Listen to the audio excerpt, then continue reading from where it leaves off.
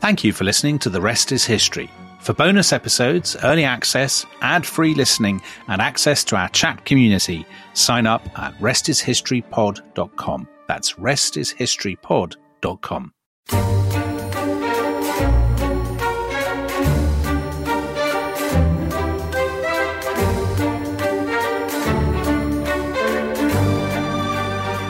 Welcome back to The Rest is History, where we are on part 2 of our epic journey into the trial and execution of Charles I with Professor Ted Vallance of Roehampton University.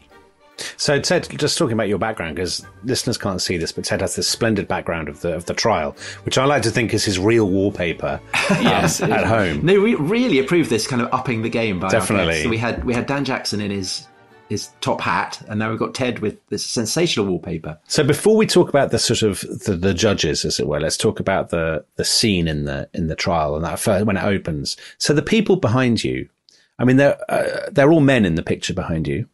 Are the people there? I mean, are they all men, or is it just a huge mass and a kind of rabble of people? Do they have to buy tickets? Do they have to queue up to get their tickets? How does all that work? So there's a bit of a differentiation between cheap seats and, you know, the kind of costlier options. So there are galleries that are kind of above where the commissioners are sitting, which would have been accessible from private residences. So this is where the kind of the wealthier patrons are coming to see the trial. So you can kind of get a box, like a kind of package. Yeah. So this is where Anne Fairfax, who makes some. So Thomas Fairfax, his wife, makes her famous kind of outburst from these these posher seats in the galleries, and then you've got sort of, you know, cheaper seats. So there are two alleged incidents where she interjects. The first is on the opening day of the public proceedings of the trial on the 20th of January, where they're naming the commissioners of the court, and they read out Thomas Fairfax's name, but he's not there, and she's reputed to say he has more wit than to be here.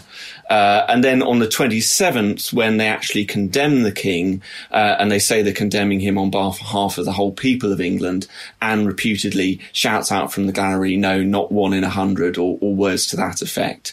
Now, I should say this is one of those instances where there's problems with the sources, because most of these reports of her saying these things come from much later accounts, from early 18th century accounts.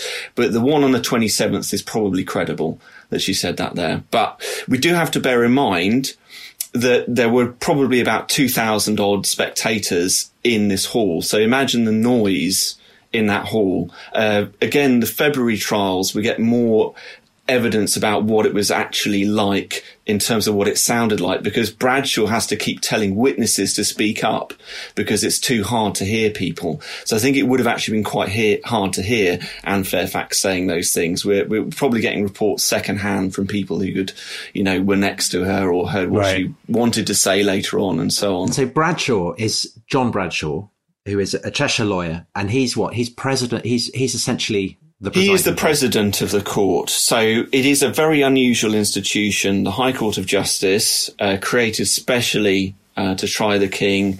Bradshaw is its president, and then with 159 commissioners appointed, although much less than that actually turn up.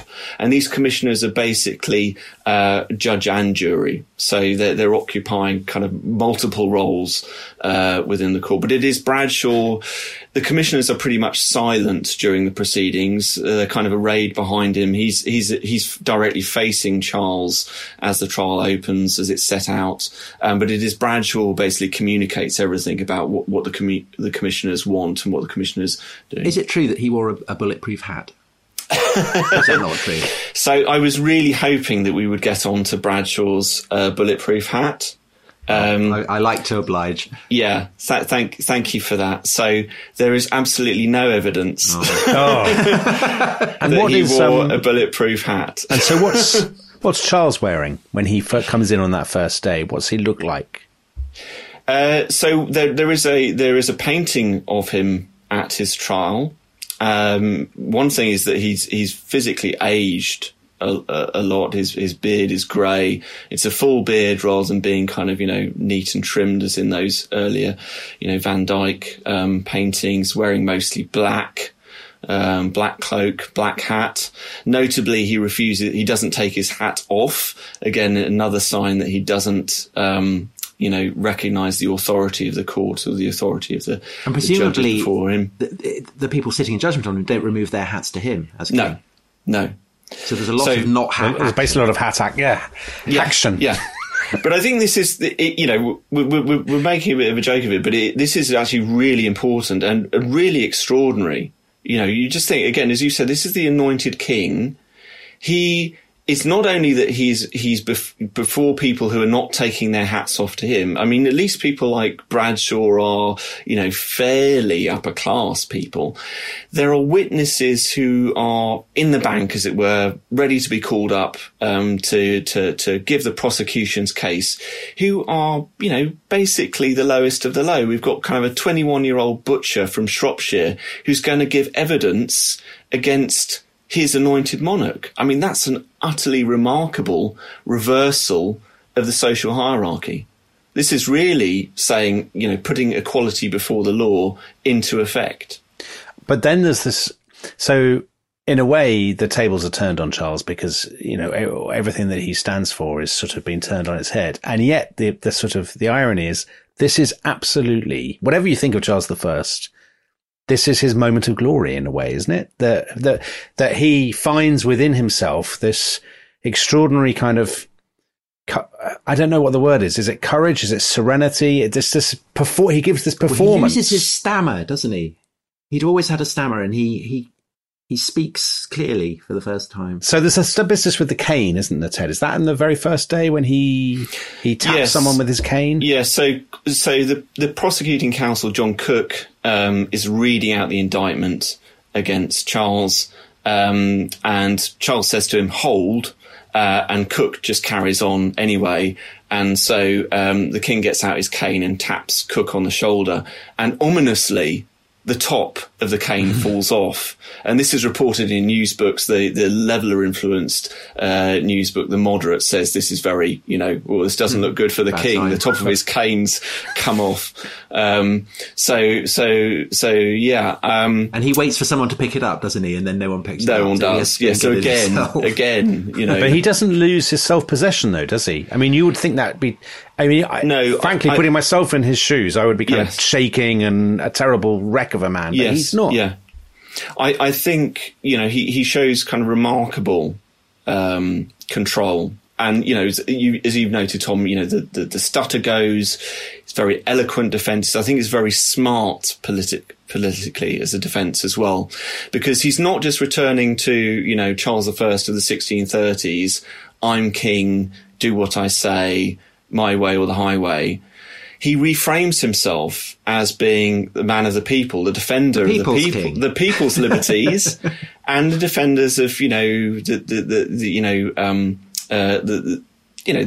ancient constitution, the way things were. And now it's his opponents who are the innovators, the people who want to destroy things and tear things up. And in that sense, he's got a case, though, hasn't he? I mean, can't he reasonably say you are you're the product of a coup, you're an arbitrary military court, I am the anointed king, and you have no authority to try me. Yes, so I think that's the other thing. He does have a really strong case to make. They try and sort of consult with lawyers in December of 48 to sort of find out what the kind of legal basis might be. And basically the kind of overall legal opinion is, there isn't a legal way of, trying your king. The English law doesn't, factor this, scenario, into consideration. So he's got really good grounds, and there are claims that are made, statements about England being an elective monarchy, which is very, easy for him to sort of challenge and dismiss. So he's on strong grounds here, which is another thing I'm sure, that sort of helps to build his own confidence in the position that he's maintaining. And Ted, on top of that, isn't it the case? So the things that he's accused of, that he's the occasioner, the author, continuer of the said unnatural, cruel and bloody wars, and therein guilty of all the treasons, murders, rapines, burnings, spoils, desolations, damages, and mischiefs to this nation acted and committed in the said wars or occasioned thereby. I mean, the fact that he's the author of all of them, it seems a bit of overkill. Well, so I think this is where it gets more interesting. And I think this is where we do have to think a little bit more about the basis on which the trial is being conducted. And so the ground sort of for the trial in English common law, that can't be sustained really. But what they're really going for is a basis more on the laws of war and contemporary understandings of the laws of war, and the idea of command responsibility. So the idea that the king, as the commander of the royalist armies, has been responsible ultimately for all of the bloodshed in the civil wars. And one of the reasons why they're doing that is that actually the king has given them, he's made a bit of a concession anyway. So after the Second Civil War, Parliament basically reopens negotiations with the king in the so-called Treaty of Newport. And one of the things that the king does during the discussions in the Treaty of Newport is concede the Parliament's argument that it was waging a defensive war, against the king. So he basically agrees to that point. Why does he do that? Well, at this point in time, he's pretty desperate. And I think he's already worried about the army wanting to basically kill him.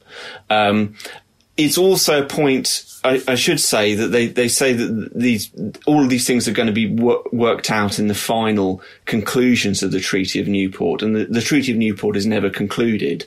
So this is something that he sort of concedes early on in negotiations, and he might have rode back on later on. But they've got that in the bank, basically. They've basically got his concession that he made in the Treaty of Newport. And so what a lot of these witnesses they wheel in say is they saw the king when the Royal Standard was raised at Nottingham to sort of signal the official kind of beginning of hostilities. They saw the king in armour with sword in hand, various battles, so that they can show that he was there personally in command. They're establishing that he is the man who was responsible for starting the war. He is the man who was responsible for prosecuting the war. Right. But it's still, I mean, when you've been through a civil war, generally you know that it's kind of more complicated than that, isn't it? Yeah, but they're not going to admit that, Tom. I mean, no, I know they're not. But it seems a good point on which Charles could base a defence. But of course, he doesn't. He won't defend himself, right? Yes, he's not defending himself. Yes, he doesn't recognise its legitimacy. Yes, and so he comes before the court on the 20th of January.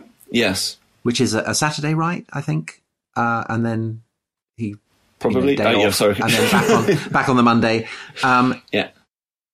And then he's found guilty on the 25th? 27th. So he's in private session, they condemn him on the 26th, and then on the 27th, that condemnation is made before. But he wasn't there on the 26th, was he? Because he kicked him out after 3 days.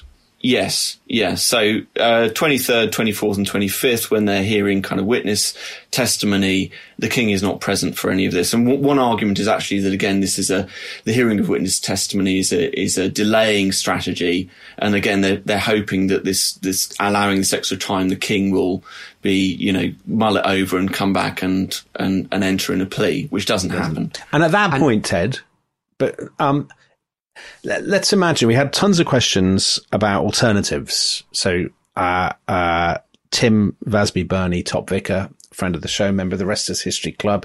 He says, were there other alternatives to executing him, imprisoning him, sending him to exile and so on? Had he adopted a different strategy on day one? Had he, let's say, I mean, obviously he'd have had to be a different person, but let's say he'd arrived on day one and said, I do acknowledge the court. I've made mistakes. I've learned valuable lessons. Lessons have been learned. Yeah. I was well advised by my staff. I was sacking them all. I was possibly sent emails, but I probably didn't read them before the party. If that had happened, would there have been a different outcome? So would they have said, "Oh, well, in that case, life imprisonment or something," or what if he turned up and said, "You're right, I abdicate." Or whatever, what would have happened? So I think this is, as I say, it's been big area of debate amongst historians. I think there's still a slim possibility that there might have been an outcome of him being found guilty and a kind of, effectively he has to abdicate, goes into prison. His son Henry becomes a kind of puppet king. The issue with that as a possible outcome, I think, it again comes back for me to the rank and file of the army. So one of the most extraordinary things, which interestingly enough isn't recorded in the Parliament's own recording of the trial in the journal, the manuscript journals of the trial in state papers, is that on the 22nd of January, the court is directly approached by army petitioners. And what the army petitioners basically say is, we support you. You are a court doing God's work. You are the people's court. And, but if you don't proceed against the king, then you're going to be destroyed and we're going to be destroyed as well. And you must proceed against him as a tyrant. You must, get rid of this dreadful, dreadful tyrant. And as I say, noticeably, interestingly, that isn't recorded in the trial journal, but it brings home the way in which the army leadership are struggling to contain the army rank and file as well, and the anger within the army rank and file against the king too. So I think there's a real risk that if they hadn't gone through with executing Charles I, that army discipline could have disintegrated. So Ted, one other question on this from Brixton Andrew. So Brixton, we've got to have him. What was on trial, King Charles as a personality or the monarchy as an institution? By the time of the trial, is it the very idea of monarchy that is being tried? I think it's certainly political authority.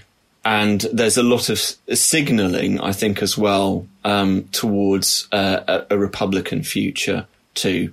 In that, the new coat of arms within the trial, in the way in which the trial kind of inverts the kind of established and accepted political order. As I say, if we imagine that the king had entered into a plea, the fact that he would have been, listening to testimony against him from, these lowly witnesses is just, I think, really remarkable, kind of example of that. So there is a lot more going on here, than just trying to deal with a bad king. Yeah. Yeah. Okay. So he is sentenced to death by the court. Does that come as a surprise to him? Does he think that he might call their bluff? Or I think at the beginning of the trial, and during the trial himself, he's already in a way sort of prefiguring this casting of him as a martyr. He's already talking about himself in those terms. I think at the beginning of the trial, he understands that that's likely to be the conclusion. But at the same time, he's still trying to kind of win political points and sort of, win political arguments.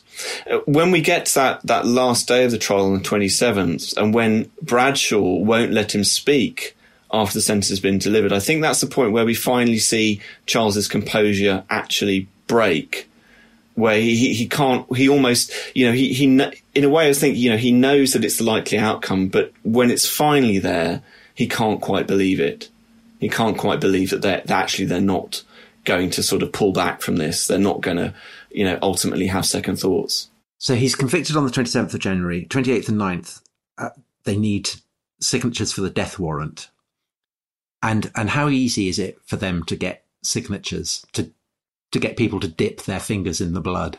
Well, so there's all sorts of stories about this. The death warrant itself, the copy that is preserved in the Parliamentary Archives does show evidence that it's the subscriptions, the signatures are taken over several days rather than it all being done in one go. And there are stories which are recounted post-restoration of Cromwell forcing people to sign, holding their hands to the death warrant. There are then stories of, after they've signed, of, ink being flicked at people's faces and kind of hysterical laughter that they've done this, that they've taken this step. we have to, I think, take these statements with a pinch of salt, because the people making these statements are on trial in 1660, and they're on trial for their lives. So they've obviously got a vested interest in saying, yeah, they held my hand when I signed it. I was forced to do this. The other thing we should note is that though there are 59 signatures on the death warrant, that more than that number stood up to show their assent when Charles I was condemned. Very brave of the ones who stood but didn't sign. Yeah.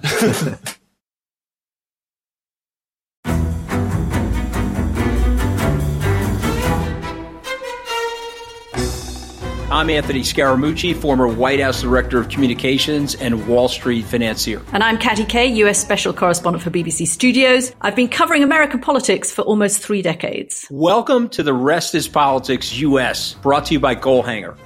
Go on, tell us, were those donations you made, like Obama in 2008, was that idealism? Were you hoping to get something out of these campaigns that would serve your own business interests, for example? So I think this will either make this podcast incredibly successful, Katty, or people will be horrified and they'll shut it off right now, because I'm going to be very real with you.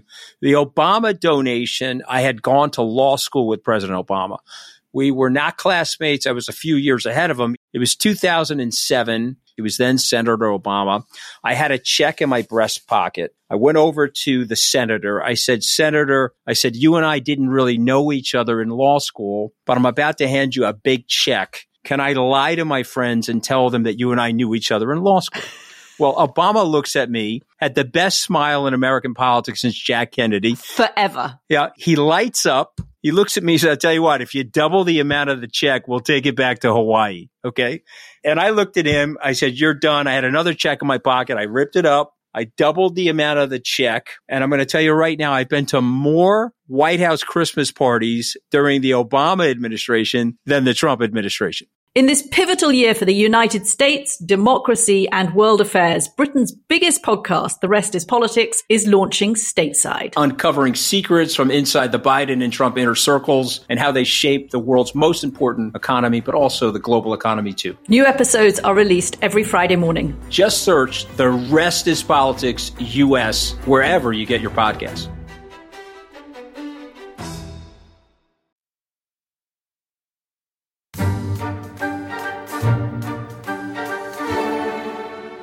Charles has been moved, hasn't he? Because they're going to be building the scaffold.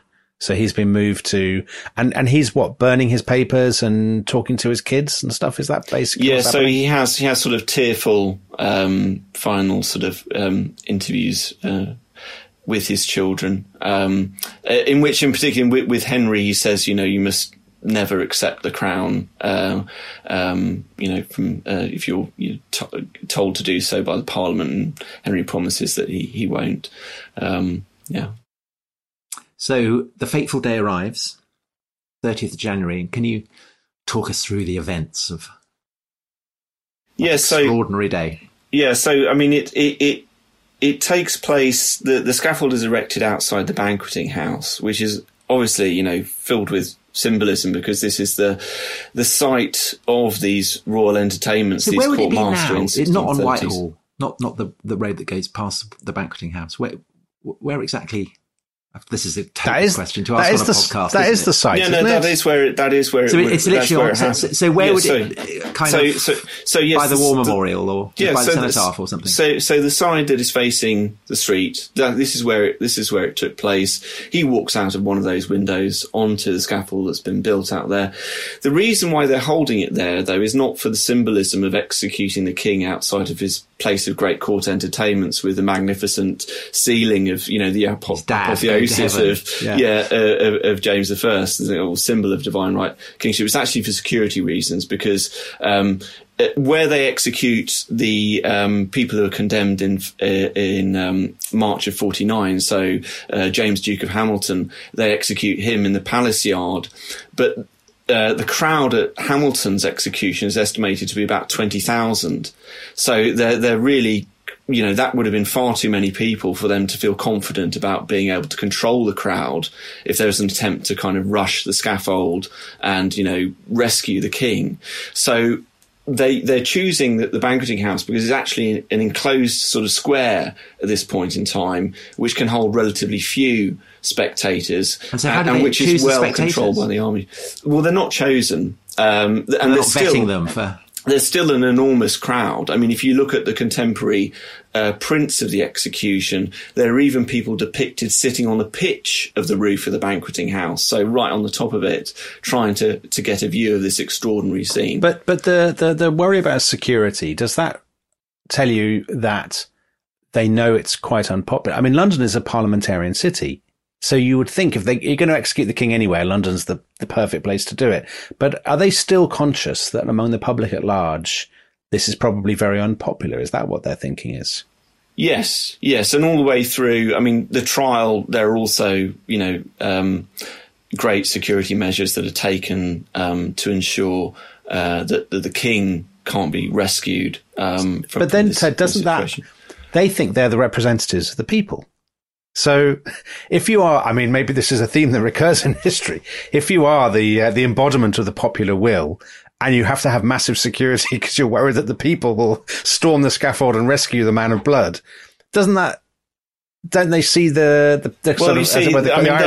Those are obviously the wrong kind of people. That's, I think, there's a great example of this actually is sort of, if you look at the level of agreements of the people, and certainly in versions of them, when they come down to sort of who is going to be able to vote in these versions of the agreements of the people, initially it sounds like every free man will have his vote. And then they think about it and they think, well, actually, maybe not servants. No, servants are too kind of wedded to their masters. So on. Okay, not servants. Okay. Well, hang on. What about people who receive charity? No. Because they're too, dependent as well. They're not people who receive charity. We'll strike them out. Okay, not them. Okay, what about royalists? Oh, well, not royalists. They're not royalists. Okay, no royalists. Okay. What about people who don't like the agreement? No, well, we shouldn't have people who don't like the agreement either. So eventually, you end up with a franchise that is people who agree with you, and these are the people. These are the people. Yeah. And abiding, as Dominic says, an abiding theme of history. So Charles is on the scaffold and he's put on an extra shirt, hasn't he? So that he won't get cold and people won't think that he's frightened, and he behaves very well. Yes. So again, I think this is, as in his trial, a moment in which he shows great composure and dignity. Do we know who we don't know who the executioners are? Didn't they wear wigs, the executioners, to disguise they wear masks and so their identity is concealed. There's usually thought to have been a guy called Richard Brandon is the executioner, and so Charles kneels. But he gives a speech first, though, doesn't he? Doesn't he give a Yes, he does give a speech, and there is also, as there is for the later trials, a shorthand note taker there to take down what the king is saying. What he's saying. So his final words are recorded. I go from a corruptible crown to an incorruptible. I mean, it's impressive. Great stuff. It's great. It is great stuff. And isn't his last word? One last word is remember. And then, I mean, I just kind of think Charles I, obviously, in many ways, was a pretty poor man. But if I'm publicly executed, I mean, I can only dream of behaving with this sort of dignity and courage of Charles I on the scaffold. Yeah. He became him, all that kind of stuff. Yeah. Yes. Yeah. And then there's such a groan as I never heard before and desire I may never hear again as the head bumps and rolls. Isn't there some weird story? I mean, it's in 1066 and all that, so it must be true. that Charles, his head gets chopped off and he wanders around the block for a few seconds. Yeah, Tom, that's definitely true. Yeah. There's a great picture of a headless Charles I kind of discoursing. But do people dip their handkerchiefs in the blood? Is that true? Yes. And again, going back to those kind of contemporary visualizations of the execution, there's lots of images of people fainting in the crowd, or people with their heads in their hands, in shock and dismay of what has happened. So the crowd. So this is different from, let's say, Tom mentioned the execution of Louis the 16th and the sort of classic French Revolutionary, the tricoteurs and the crowd roaring and all this sort of stuff, which is obviously we've got from Dickens and Carlyle. But the execution of Charles I, do you think the crowd were pleased? Do you think they cheered and hurrah, the man of blood is dead? Or do you think some of them were upset? Oh, I think certainly people were. I think certainly people were upset. Yeah. So I mean, I know this is a topic we've already asked, but Alex Kleinberg, how did the rest of the population react to the execution? Was public opinion divided?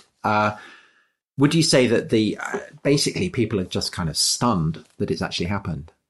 Yeah, stunned, horrified, appalled, and European reaction as well is that this is, extraordinary, despicable, terrifying.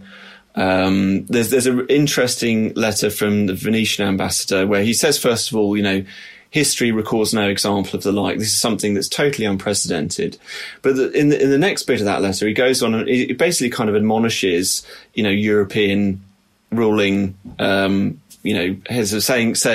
you spent all your time in your petty squabbles, disputing about your various, privileges and all the rest of it. And here is this terrible existential threat that's emerged in England where... So the idea of monarchy. The idea of monarchy itself has now been put on trial and dispatched. And is that how it's generally understood? Because, I mean, in the wake of Louis XVI's execution, I mean, that's absolutely clear.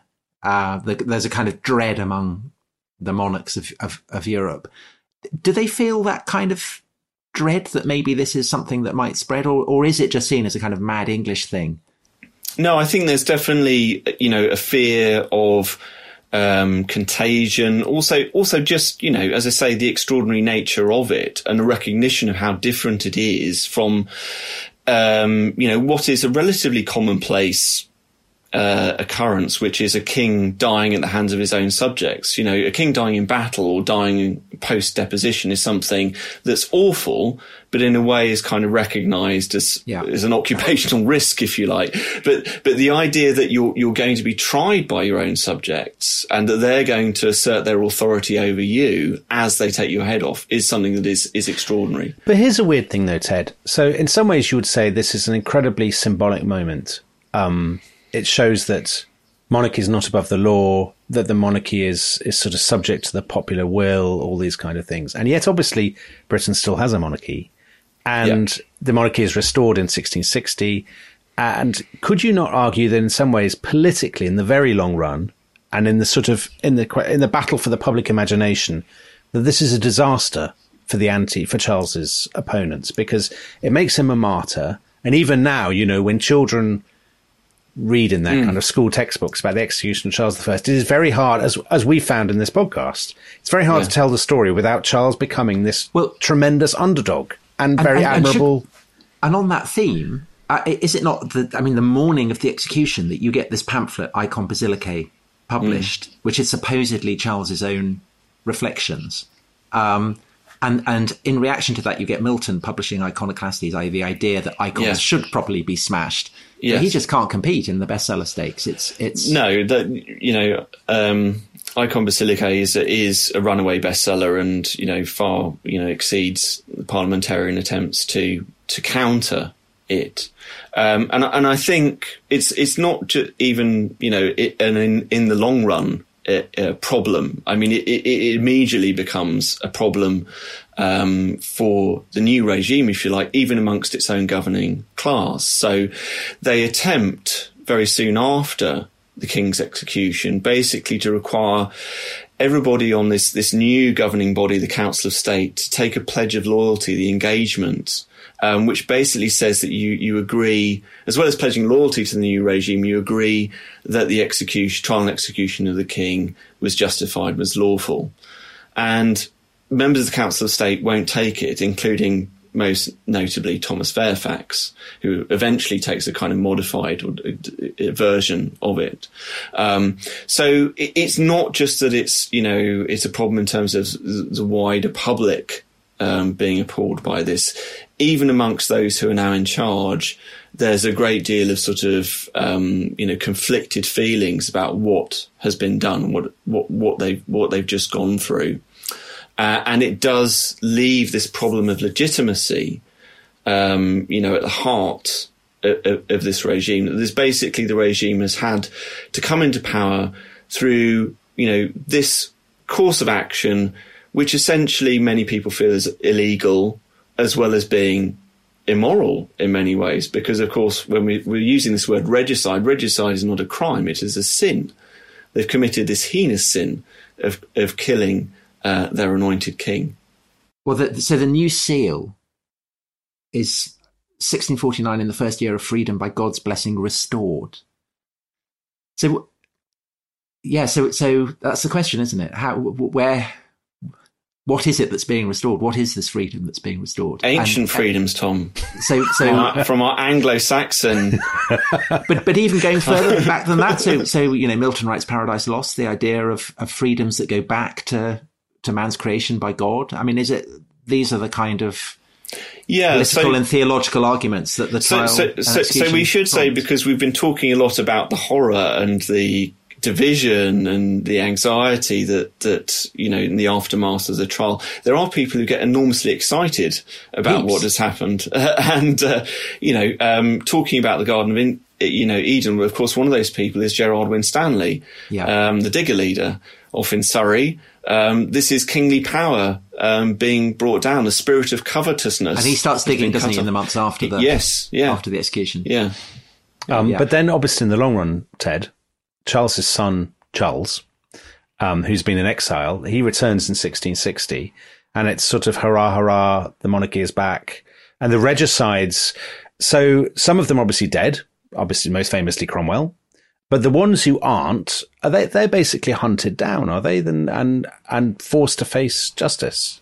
Yes, as it were. Yeah. So some of them have already kind of fled into exile because the King's general pardon accepts those who are had a part in his father's murder, as it's framed, and so some of them have to be, some of them are taken back from the United Provinces, from the Dutch Republic, and they are brought to trial. Some flee to America, don't they?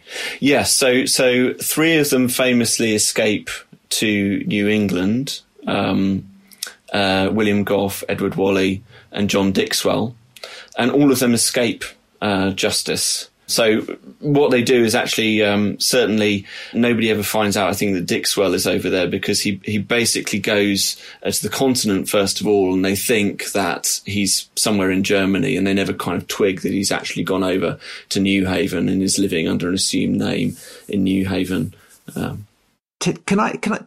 So in the wake of Charles's execution, there are statues of Charles and of his father James, I think in St. Paul's, and they get taken down and demolished. And there's a statue of Charles I by the Royal Exchange, and that gets, again, kind of demolished, and it gets beheaded. And they kind of put this inscription on it, death of the last royal tyrant in the first year of England's liberty restored, 1649. And there's something very French Revolutionary about that. The idea that the symbols of monarchy have to be toppled, and yet ultimately it's as though it never happened. And we've got a kind of final question here from Ian Brocci. And this, I mean, it sounds a very bad thing to ask at the end of what an hour and a half we've been talking about this. But with Cromwell becoming Lord Protector and then Charles II restored by 1660, do you think that Charles I's execution, while very dramatic, was ultimately not terribly significant? Don't say that to Ted, of all people. He's writing a book about it. It's just, if you compare the impact of Louis XVI's execution with the ideological assault on the idea of monarchy, and you compare it to this, there is obviously a kind of ideological assault, but it doesn't reverberate very profoundly. And as Dominic said, the monarchy gets restored. We still have a monarchy. There's still overwhelming support for royalism. Is this something that just gets forgotten, or does it have a kind of long-term effect on the American Revolution, French Revolution, and therefore into kind of modern republicanism? I mean, how significant is this as a moment, do you think? I think it's very significant. And I think, I come back to, the other question that I got from one of your listeners about the regicides and which circle of hell they were in. I mean, it lives in infamy to the present day. I mean, and to the present day, we have people who commemorate the death of Charles I. There'll be people on the 30th of this month going to lay wreaths at the base of his statue at the top of Whitehall. There'll be a solemn procession down Whitehall. this is a remarkable event which was remembered, through the centuries, mainly being remembered in an English context as a tragedy, as a national disgrace, as something which, there has to be regular remembering and a kind of atonement for as a nation. I mean, the January 30th remained a day in the official church calendar for special prayers up until, I think, the mid-19th century. So it's something which exerts a really powerful influence in terms of the national memory.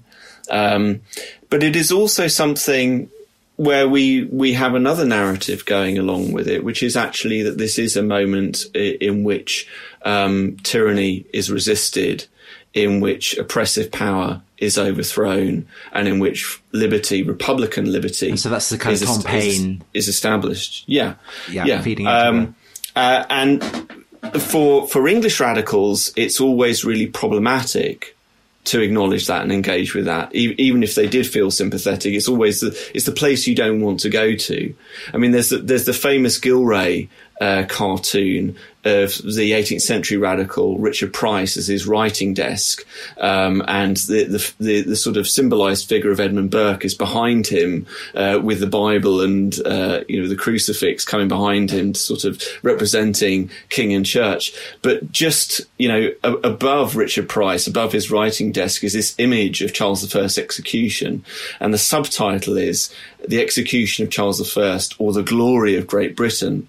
And so the implication is that all of these sort of reasonable reformers of the 18th century are actually in their hearts regicidal Republicans. So this is something that they're always, most of them trying to, except for people like Paine, trying to distance themselves from a lot of English radicals. So Charles is kind of great posthumous victory in a way.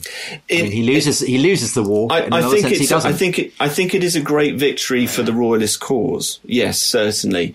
But it is also something that has an important legacy in Republican circles as well, and I think it is something that is influential internationally as well as within England too. So it is something that influences the French Revolution. I mean, Louis XVI is famously kind of contemplating the fate of Charles I when he is on trial. It's also something I think that the American revolutionaries, I mean, Jefferson and Adams were both deeply read in the history of the Civil Wars. It's something that is part of their DNA thinking too. Well, that's brilliant, Ted. Thanks so much. It's amazing. I'm very relieved isn't it? to find at the end that it is important, because it would be terrible if it wasn't. We'd wasted our time. Yeah. But we haven't at all. So thanks so much. And when is the book out? I had no idea. The book will be out when I can actually get to write it. Yeah, no. I mean, it's I changed my byline when I was doing a literary review, and I said I'm writing a book very slowly on the trial of Charles I. So my hope is that this year I might write a couple of chapters and get a book contract together, basally. And get something signed up. So we're talking 3 or 4 years down the line. 2040. Okay, well, worth hanging out for. Thanks so much, Ted. Okay. Thanks so much for listening. We will be back very soon with, what are we going to be back with? We've got diseases and we've got Babylon. Yeah, so we've got all history. All the stuff. All right, bye-bye. Thanks ever so much. Bye-bye.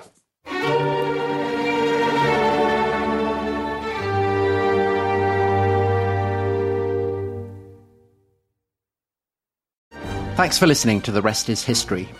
For bonus episodes, early access, ad-free listening, and access to our chat community, please sign up at restishistorypod.com. That's restishistorypod.com.